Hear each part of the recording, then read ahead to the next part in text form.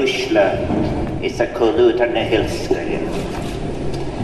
Your Excellency, the President of the Hellenic Republic, Vice Rector, Ministers, Ambassadors, and friends. I would like to express my profound thanks to you, Rector, Chair of the Faculty of the English Language and Literature, to all in the School of Philosophy, and indeed to this fine academic community, Koluda Laskalar, the Nathan, for the honour that you have bestowed on me. I am grateful also for your generous citations and for the warm welcome which you have extended to Sabina and to myself, to the representative of the Irish government accompanying me, Minister Doherty, and to the delegation that is accompanied from Ireland, from a Horavebuil, as an Firkin Fulsha, Darish Ruin. The School of Philosophy is one of the 4 original schools, I understand, created at the time of the university's foundation, being the first of the modern Greek state.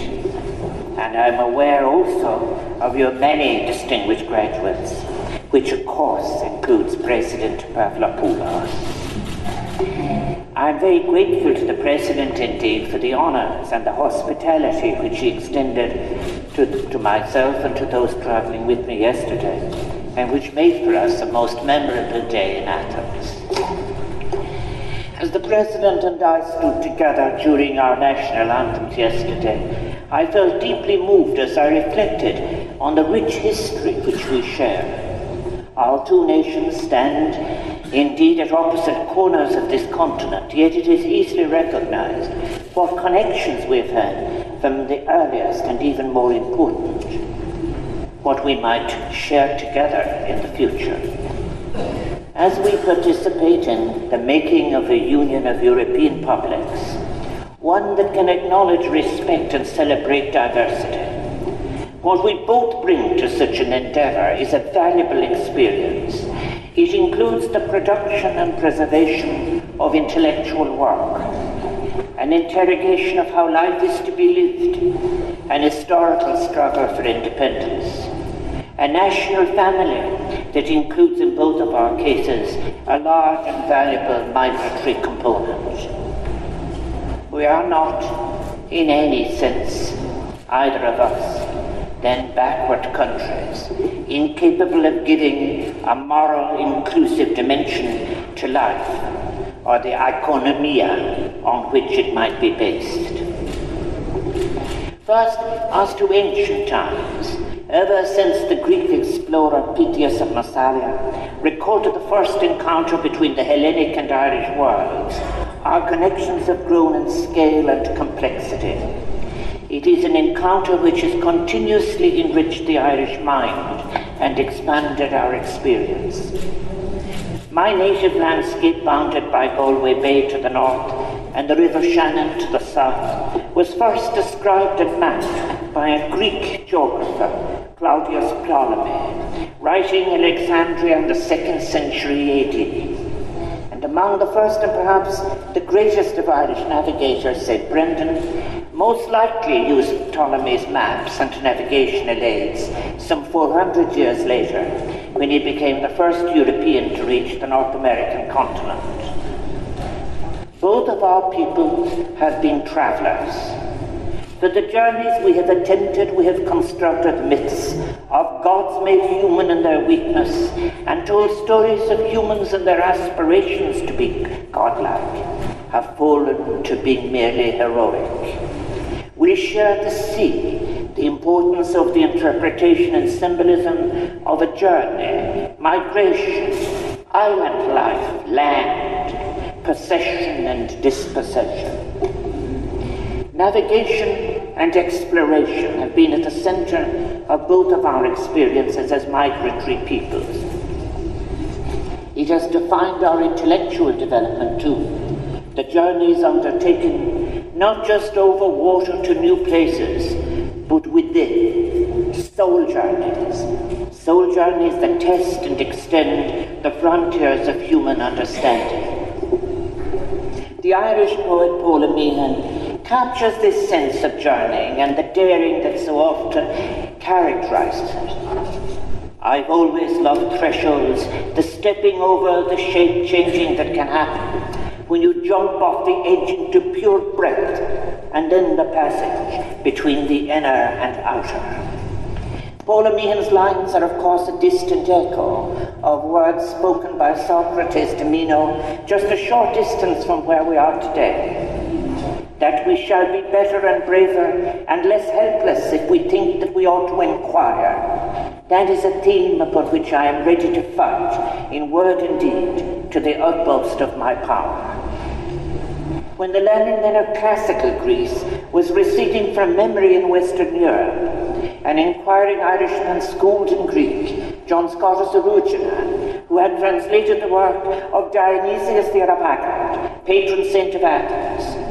Eruginan championed the primacy of reason and upheld the Greek tradition of bold philosophical speculation in the 9th century Carolingian court. And I read an essay from your president on the very same theme about the importance of rationality. But may I suggest, however, that perhaps a hubris can come with such a privileging of the rational above all possible sources of truth, wisdom, knowledge, or insight. Wisdom of the soul has only a partial reliance on reason. Returning to the influence of Greek learning on the more educated and fortunate in Ireland, it was profound. For example, around 5,000 editions of Greek and Latin authors appeared in Dublin between 1700 and 1791. Indeed, it was an Irish scholar, Robert Wood, who first proposed that Homer's was an oral rather than a literary voice. It was another Irishman, James Joyce, who gave Homer's voice, of course, as you have heard, a 20th century inflection. It is rightly said that the Joyce we know could never have existed without Homer and Aristotle. One of our contemporary Hellenists, Professor Fran O'Rourke, has said, it is arguable that Aristotle, next to Homer, was Joyce's greatest master. But Joyce was also influenced by his encounter with contemporary Greece. He arranged for the cover of Ulysses to be printed in the colours of the Greek flag, white letters on a blue field. The wall of his apartment in Paris was decorated with a Greek flag obtained while in Trieste, and there he sought out and enjoyed the company of Greek expatriates as well in wartime Zurich. He learned a repertoire of Greek songs from his friend Paul Ruggiero, and when he died in 1941, a Greek lexicon was found on his desk. There is significance, too, in the fact that while not competent in speaking the ancient language, he spoke the contemporary vernacular Greek of his time. The first holder of the chair, then, of ancient history at Trinity College, much later, Professor J.P. Mahaffy, epitomized this engagement with the contemporary Greece of his times. Mahaffy approached his subject through its people and communicated this love of travel, discovery, and collection to, among others, his celebrated pupil, Oscar Wilde, whom he sought to save from what he saw at the time was popish influences. Over 140 years after it was written, his love for Greece and its people is palpable in his rambles and studies in Greece. Recently reissued with a very fine commentary from my former colleague, Professor Brian Harkins of IUIG, Mahaffy is, however, also guilty on occasion of that imperialist mind that was and still can be dismissive of other cultures other than its own. An example might be his remarks on the futility of achieving the standards of the British Constitution by peoples such as the Greek people at the time of his travels. What is closest to my own memory as a child in County Clare is an often recalled feature of past Irish rural life as to the place of Greek. I'm referring to the place which the classical tradition long held in the popular mind through the teaching in informal rural head schools of Greek and Latin and the foundation myths of both. I believe this was unparalleled anywhere else in Europe. In my own county of Clare, there were 275 such head schools in the year 1824. Their literary expression is found, for example, in the character of the rural head schoolmaster Hugh Moore O'Donnell in Brian Friel's play Translations, which is set in the year 1834. Though O'Donnell, the head schoolmaster, is forced to concede that while English may be the language of the future, he must persist in teaching Greek and Latin to his pupils. We feel closer to the warm Mediterranean, he tells the English officer, whose job is to impose an English form on Irish place names. Loch Anamnacha Naher. I am conscious that, too, for too many engaging with the Greek people, the Greek world of lived experience, the contemporary lived space of urban and rural Greece, with all its contemporary challenges, may sometimes get neglected. And I so hope that my visit is interpreted as a wish to engage with the present and future of the Greek people, as much as it is obviously an acknowledgement of the source of those foundational concepts in politics, discourse and democracy, which have been the ancient Greek gift to humanity. In making then and deepening connections between Irish and Greek peoples, it is important to remember that Greece is not simply a philosophical archive rich in pickings for the ransacking. It is a people, it is a land of olives, of ships, of migrants, of villages, of science, technology, of people with a reconstructed language, and a music that represents a fusion between tradition, the body, and modernity. And indeed, this is something we Irish should be able to understand from our own experience of changing languages. While the cultural affinity then between Ireland and Greece is beyond doubt, it is rooted not only in our culture, but also, as you have heard, in our mutual historical experience. Within that experience is a mutual experience of migration. And while this, of course, may be a common historical and sociological experience across Europe, it is proportionately of larger scale and given more importance in both of our experiences. Though rarely voluntary in the past, the impact of migration can be, for the person experiencing it, immensely enriching, conferring a capacity, in the words of Seamus Heaney, who so loved Greece, to live in two places at the one time, and in two times and the one place, a capacity to acknowledge the claims of contradictory truths without having to choose between them. This is an insight, of course, given more centrality in literature than in politics. There is no better example of this capacity, perhaps in any literature, than Constantine Cavafy, whose work was wholly unconstrained by time or space. A man who, on his short walk to his desk at the Ministry of Public Works in Alexandria, could traverse 2,000 years of history, passing the site of a Byzantine church, the site of Hadrian's Egyptian palace, and of the spot where Alexander the Great's body was once displayed encased in a gold sarcophagus. These being landmarks of three great eras in the experience of the Greek diaspora. Ian Forster's description of the poet, standing at a slight angle to the universe, could aptly be applied to any migrant in our history or refugee on our shores. In Ireland, as in Greece, the scale of our dispersal over time and space has been, as I have suggested, exceptional, to the point where for each of us, our sense of self must draw on the experience of our diaspora. We have to take into ourselves our migrant realities and transience. And this is reflected in our citizenship laws in each of our countries, which afford citizenship rights to the grandchildren of those born in Ireland or Greece. Migration, of course, in our current period, has been described as morally, politically, and economically the defining issue of the 21st century. as the Irishman who headed the Global Forum on Migration and Development of the UN put it in a number of passionate statements on migration and the defence of the most vulnerable, he reminded us that the way we respond to the challenge, as he put it, reveals a great deal about the state of our society, the integrity of our communities, and the prospects for our collective future. He was referring to the global response, but he might equally have been referring to the response of individual states.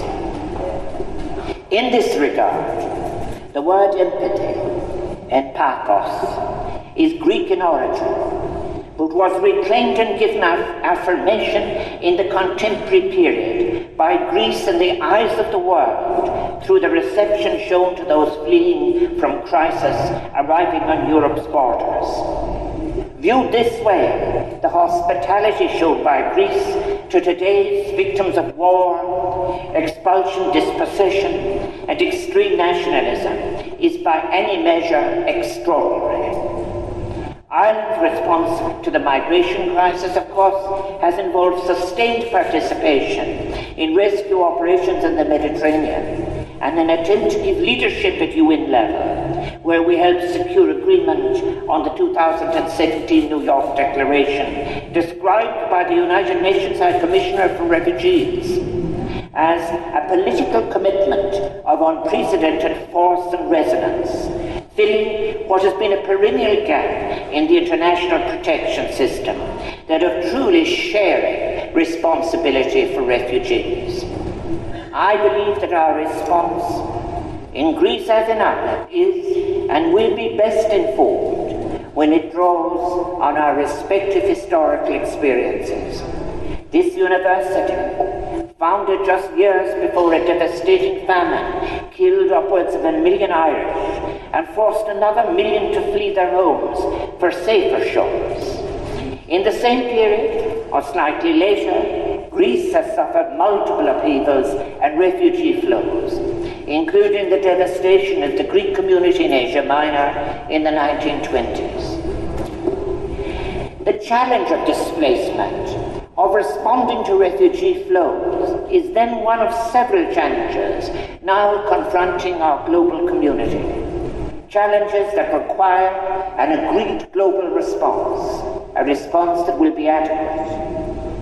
While globalization of our recent decades has built as it is on free trade, can be claimed to have benefited countless millions, lifting many from poverty, it has also given rise to unprecedented levels of inequality. The headline figures for our world are perhaps shaming. Ahead of this year's annual summit in Davos, it was calculated that 9 billionaires, all men, control the same wealth as the poorest half of humanity, 3.6 billion people, and of course many of the poorest among them being women. This is not only an accumulation of wealth in the hands of a few, but it is also a statement as to the location of the power to determine outcomes for our world. Then too, is it not a challenge to democracy itself, one might ask, that powerful speculative forces within an international banking system, whose power has the capacity to dislodge even governments and dominate or undermine their policies, can be almost totally unaccountable in pursuit of an insatiable search for profit for their investors?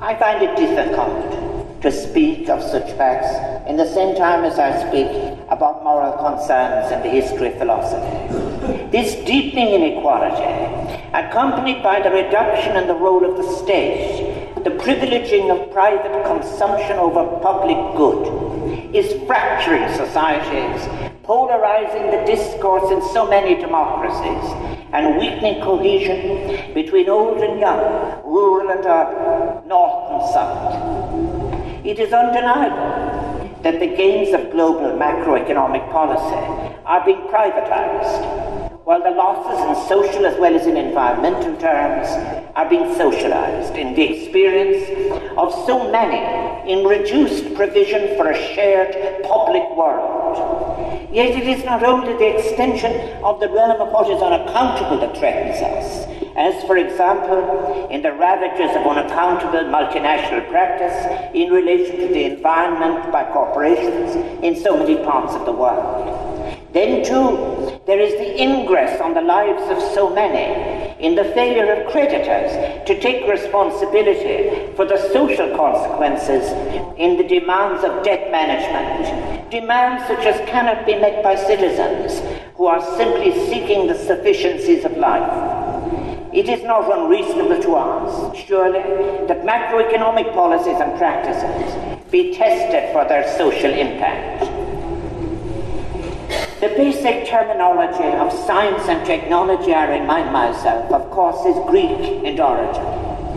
And as to science and technology in the modern period, there are obvious benefits that can flow, but the advance of technology may have its dark side too, creating anxiety in our societies, not merely over the future of work, which is obvious, but in its opening of new means to manipulate attitudes and tamper with the functioning of democracies, and of course, at its most detrimental level, assisting the proliferation of nuclear technology and the developments of new forms of weapons.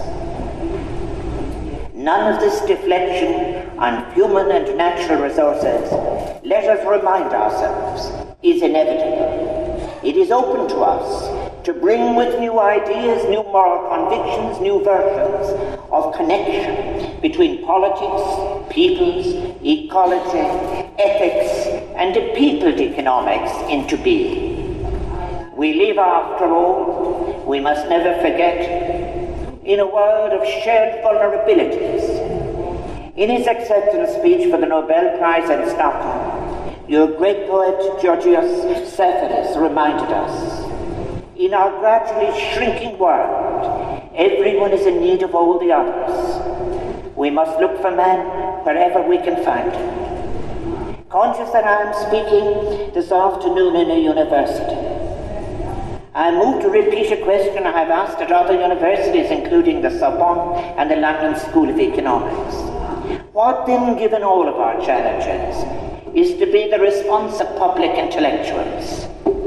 Are we doomed, as Martin Heidegger put it rather pathetically, that we are forced to accept, as he put it, to get in step? Surely not. The European street requires not only our answer, but our solidarity in turning ethical ideas into the lived experiences of our peoples. We need, as it were, a different gauge for our union and for our times. In terms of multilateral involvement, I'm so pleased to recognize and acknowledge how Ireland and Greece have been partners in peacekeeping, have worked together in the United Nations Human Rights Council, and how each has served with distinction on the United Nations Security Council. And indeed, we Irish have ambitions to serve again in the coming years. Ireland and Greece, because of such multilateral commitments, are, as I have put it, very well equipped to play even a disproportionate role, this time in Europe, but also well equipped because of so many other factors. One is our journey to independence. We are each conscious of a distinct cultural identity and a cultural influence disproportionate to our size, yet each have been dominated into the near historical period by a major power. In short, we each know something of the process involved in achieving sovereignty and attempting to use it in a new way. We have not always been successful, and when it comes to equality in terms of life chances, we both can recognize what at times a weak flame within nationalism, equality of economic life, or equality of gender can be.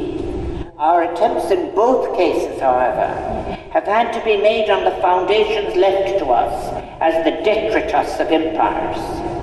In the past, I myself have written of clientelism, for example, in the Irish case, as Nikos Mouzoulis, among others, has written in the case of Greece. But I believe it is important to place such practices in context. After all, the abuse of the privileges of power from abroad or through the agency of native elites preceded any native inclination to search for either patrons or brokers. Such practices cannot be explained simply as an indigenous feature of political culture, a weak concept. If the field beneath the goose has been taken, it is for survival the mass of the people must scratch. That is why corruption at the top and clientelism near the bottom or at the local are of the same coinage. As to the struggle for independence itself, the Greek independence movement exerted an emotional pull on so many Irish. Irish writers of the 19th century, Thomas Moore and Lady Morgan, were among them. They wrote with empathy of the oppression of the Greek people under Turkish rule. 19th century Irish awareness explains the involvement of Irishmen in the Greek independence movement. One of the most notable of these is buried close to here and depicted in the beautiful stained glass windows of St. Paul's Anglican Church. Richard Church, born into a Quaker family in Cork, who became commander of the Greek land forces in 1827, assisted in the coup in 1843, which formed a constitutional government.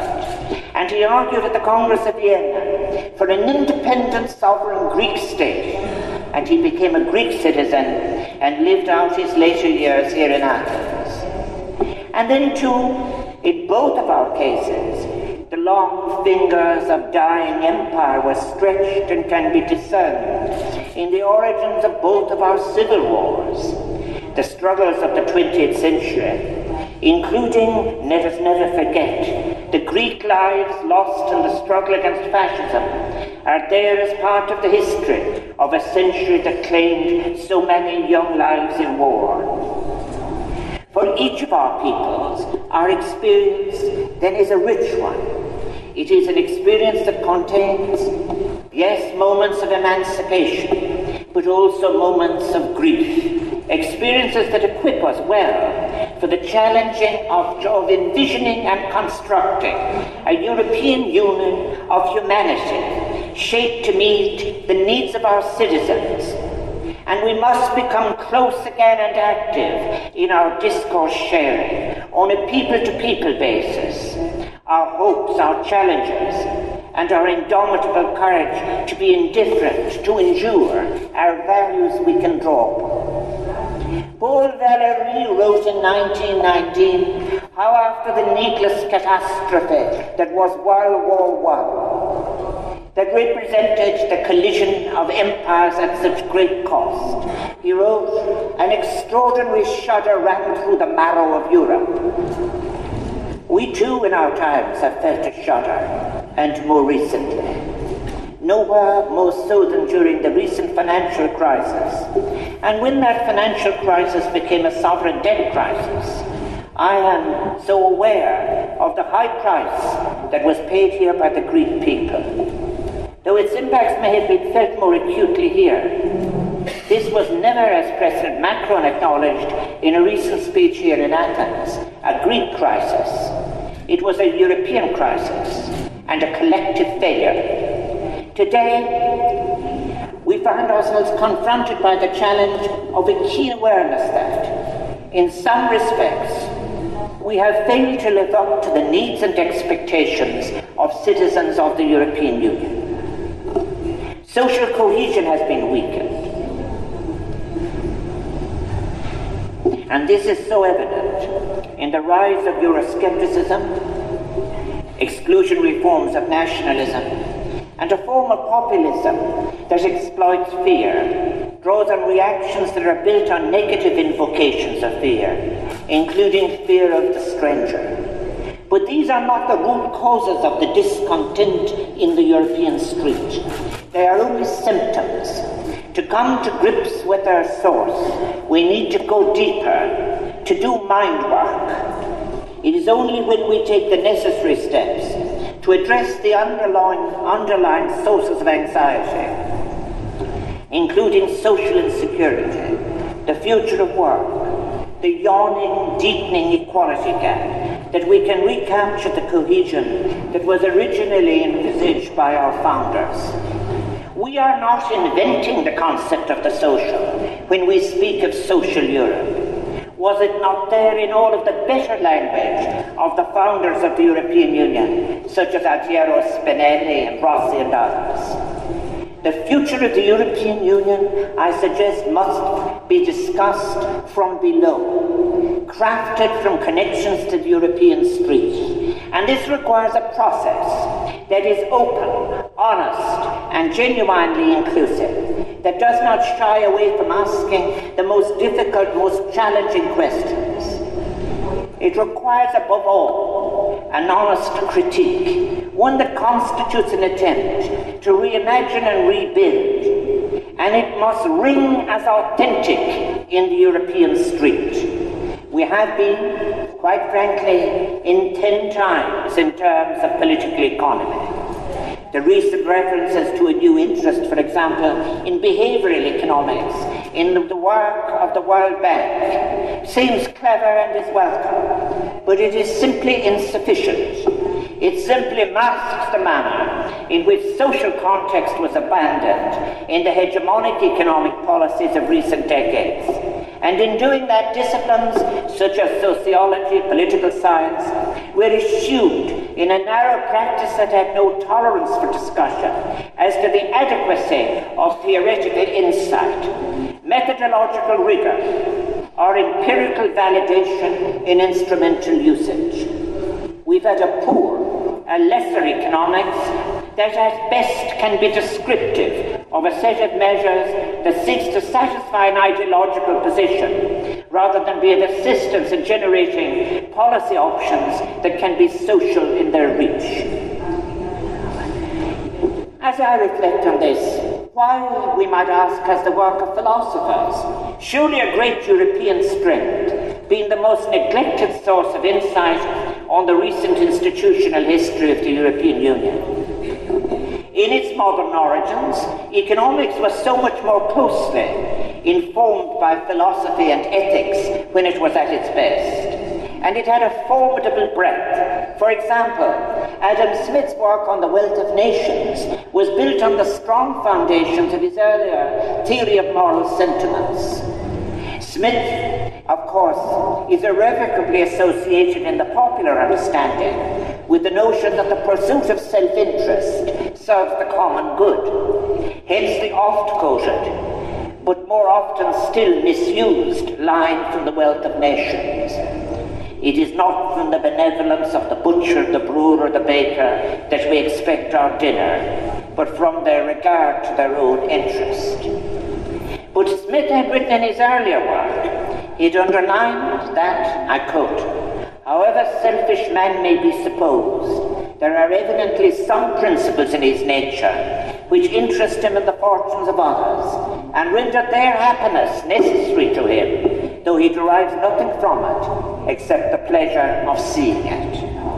The later Smith is remembered, if frequently misquoted, but the other earlier and foundational Smith, rooted in our long traditions of humanism, ethics, and philosophy, is forgotten or neglected, although Amartya Sen has attempted to draw attention yet again recently to the theory of moral sentiments.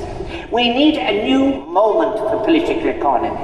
We need to unmask the ideologically driven suggestion that there are no alternatives to the present narrow, insufficient, and socially dangerous model of economic thought, with its assumptions that markets, not the state, should define citizens' welfare, security, or life chances. And in this regard, among others, the sociologist and philosopher Jürgen Habermas has drawn a distinction between the world of the family, civil society, and the public sphere, what he calls life world, and the world of state and instrumental logic of the modern economy, which he terms the system. His concept of the life world recalls in its origin the Greek concept of economy or oikonomia, a concept rooted in the most fundamental unit of society, the household. I don't need to expand on that here. This is such a different definition of economics to, for example, or in contrast, to any agreement by the members of a cabal to pool their competences and resources for the purpose of achieving an enhanced accumulation that was beyond any of their individual efforts. An economic model that is based on a misreading of the later Adam Smith, for example, on the primacy of the economic system over the welfare of the individual and the community, of its separation from both, is surely an example of a deep source of our present crisis, of our lost cohesion. To quote Habermas again, on writing of the reliance we've had on such a model, it leads to a situation where, as he puts it, the mass of those who are not among the winners of globalization will now have to pick up the tab for the impacts of the real economy of a predictable dysfunction of the financial system. Unlike the shareholders, they will not pay in money values, but in the hard currency of their daily existence. You know well the truth of all this, for when the financial crisis became a sovereign debt crisis, Greek people paid, and continue to pay, a high price. It was not an accident. Yes, many bad decisions were made in many places and at many levels, but the most dangerous residue that remains is the temptation to sleepwalk through a crisis of unaccountability that is global as much as it is regional or national. Accompanying this economic challenge of a change of theory in the policy it produces is the political challenge, the need to consider the political underpinning of our new Europe.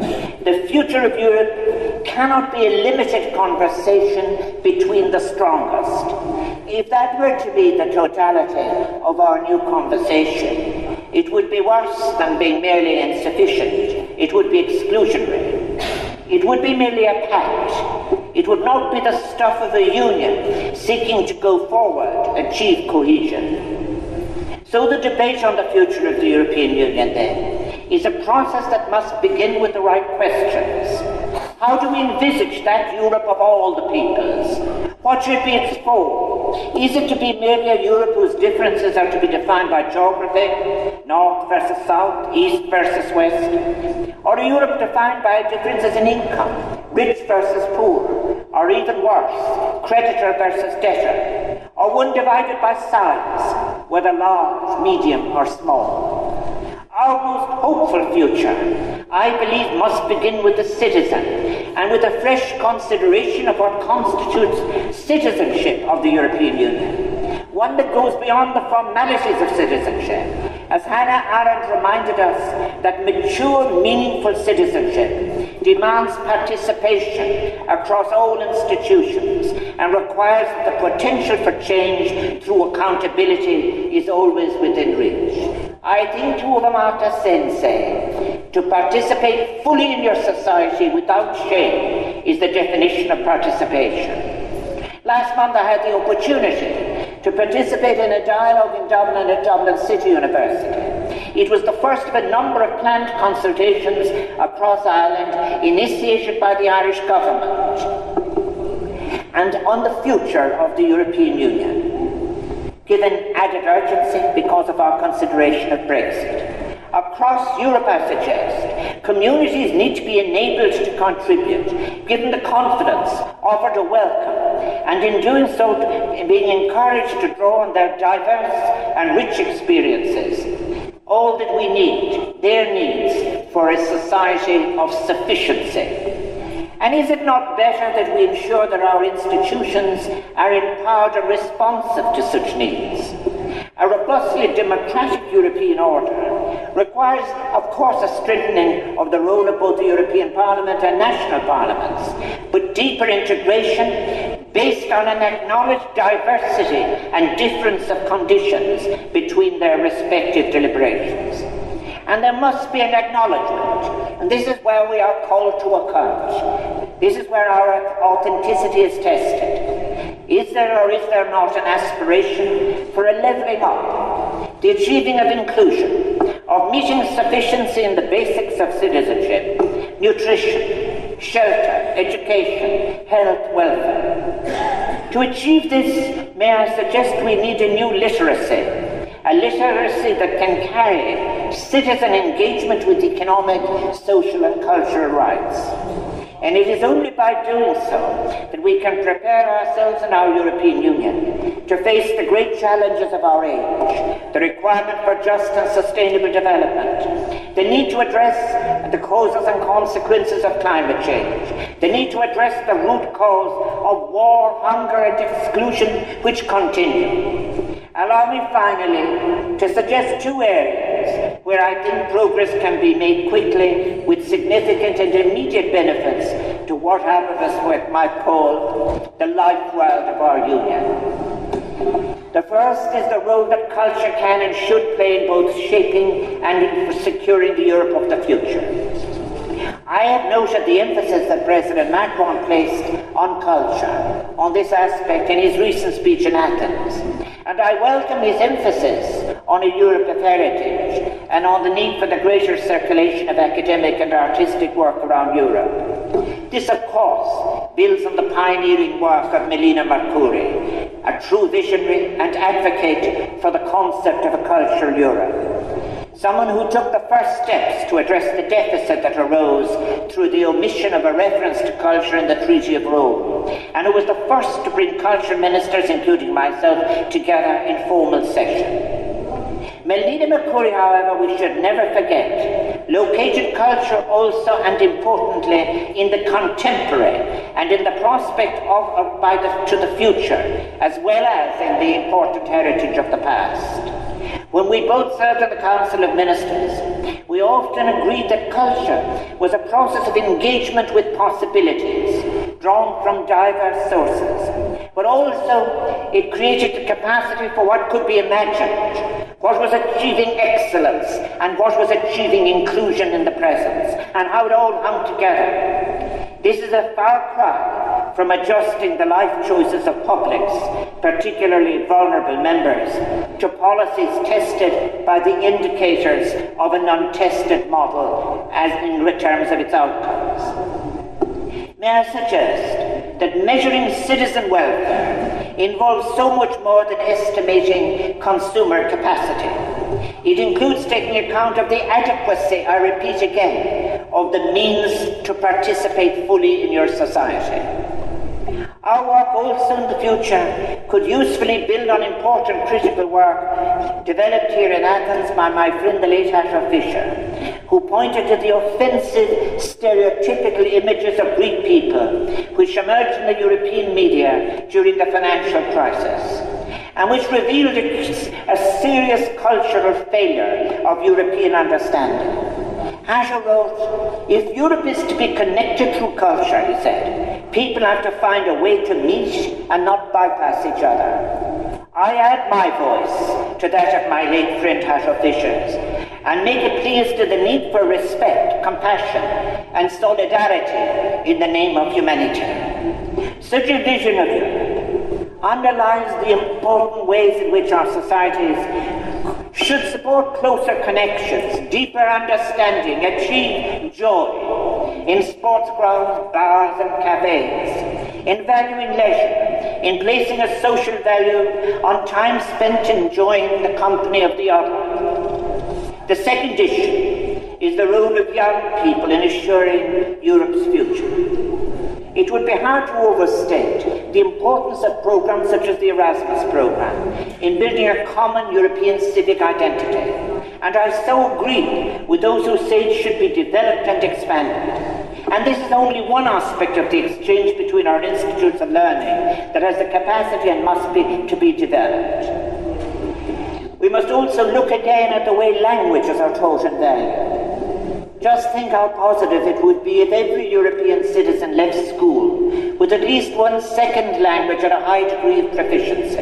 And surely this is an empowering key to a union of empathy in pathos, where citizens genuinely understand each other, appreciate what we have in common, open themselves to enrichment, have the ability as well as the will to sustain a conversation about our ethical future.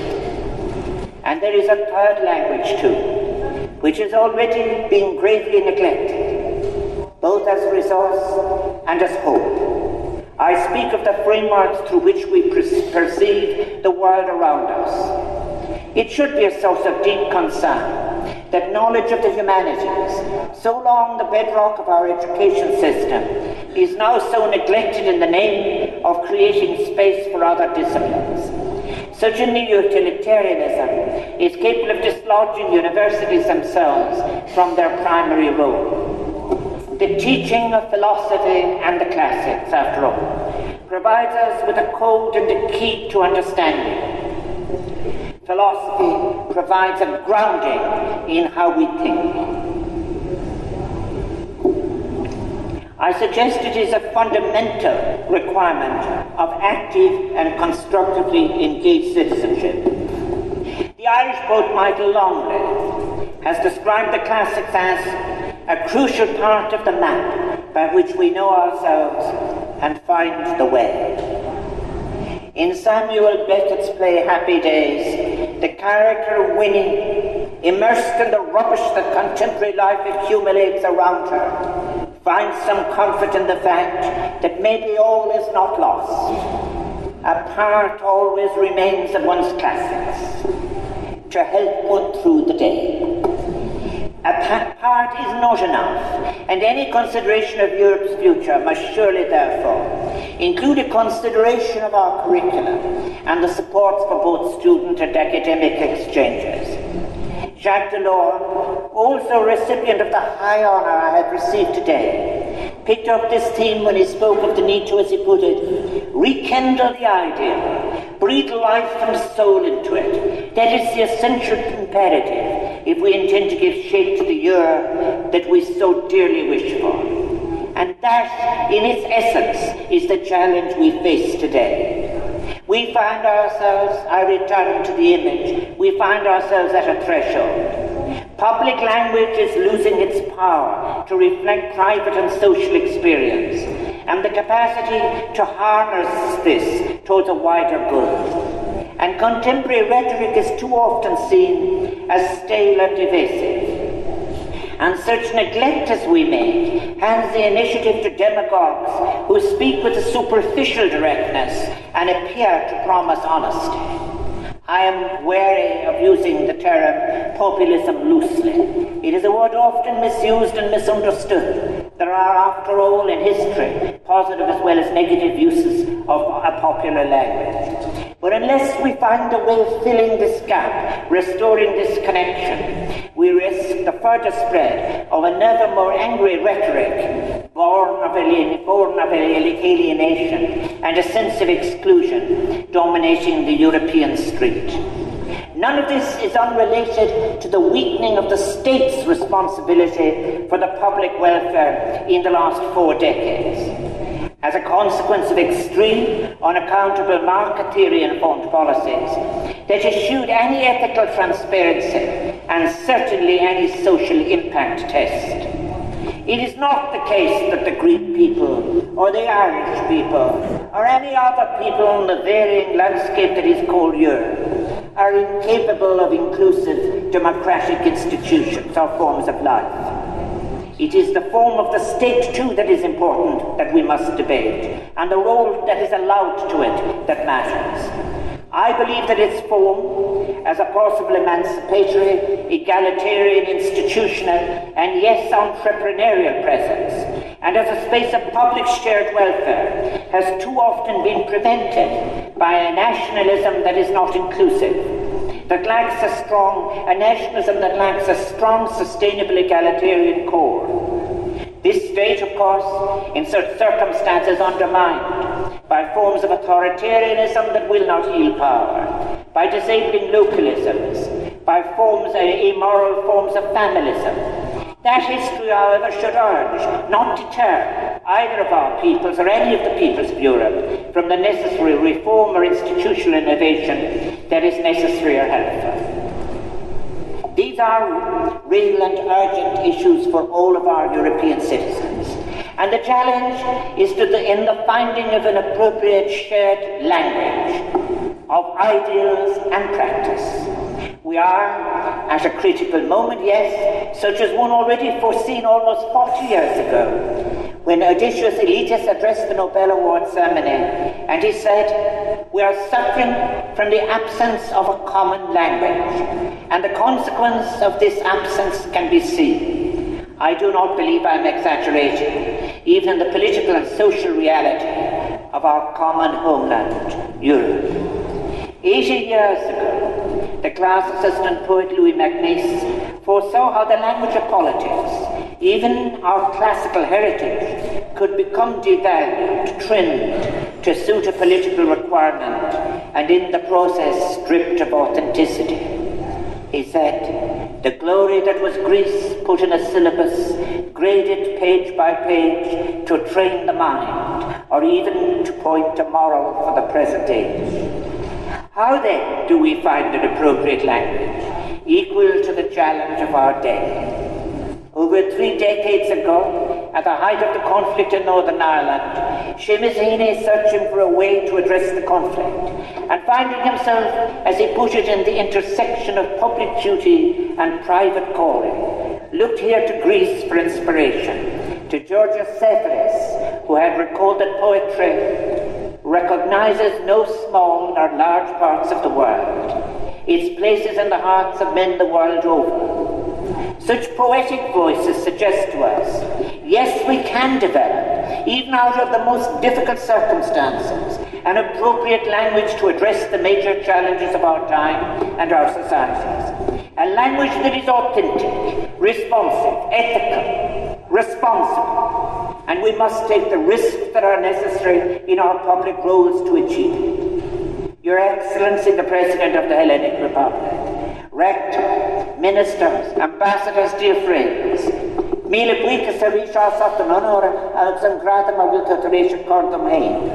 Thank you again for the honor you have conferred upon me today. I appreciate greatly our opportunity for meeting, sharing as we should, I believe, a common perspective about the future of Europe, about the challenges that lie ahead. Our meeting has been perhaps overdue. I spoke earlier of thresholds. We stand together, all of us, at a threshold as we look across and forward. Conscious, yes, of what went before, but I feel confident in the power and potential of our partnership to build a new future.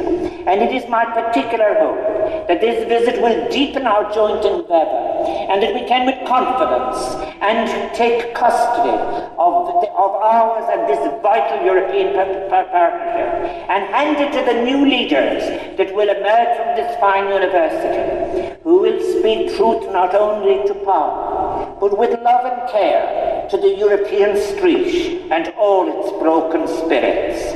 Thank you, Míle buíochas, Scarma.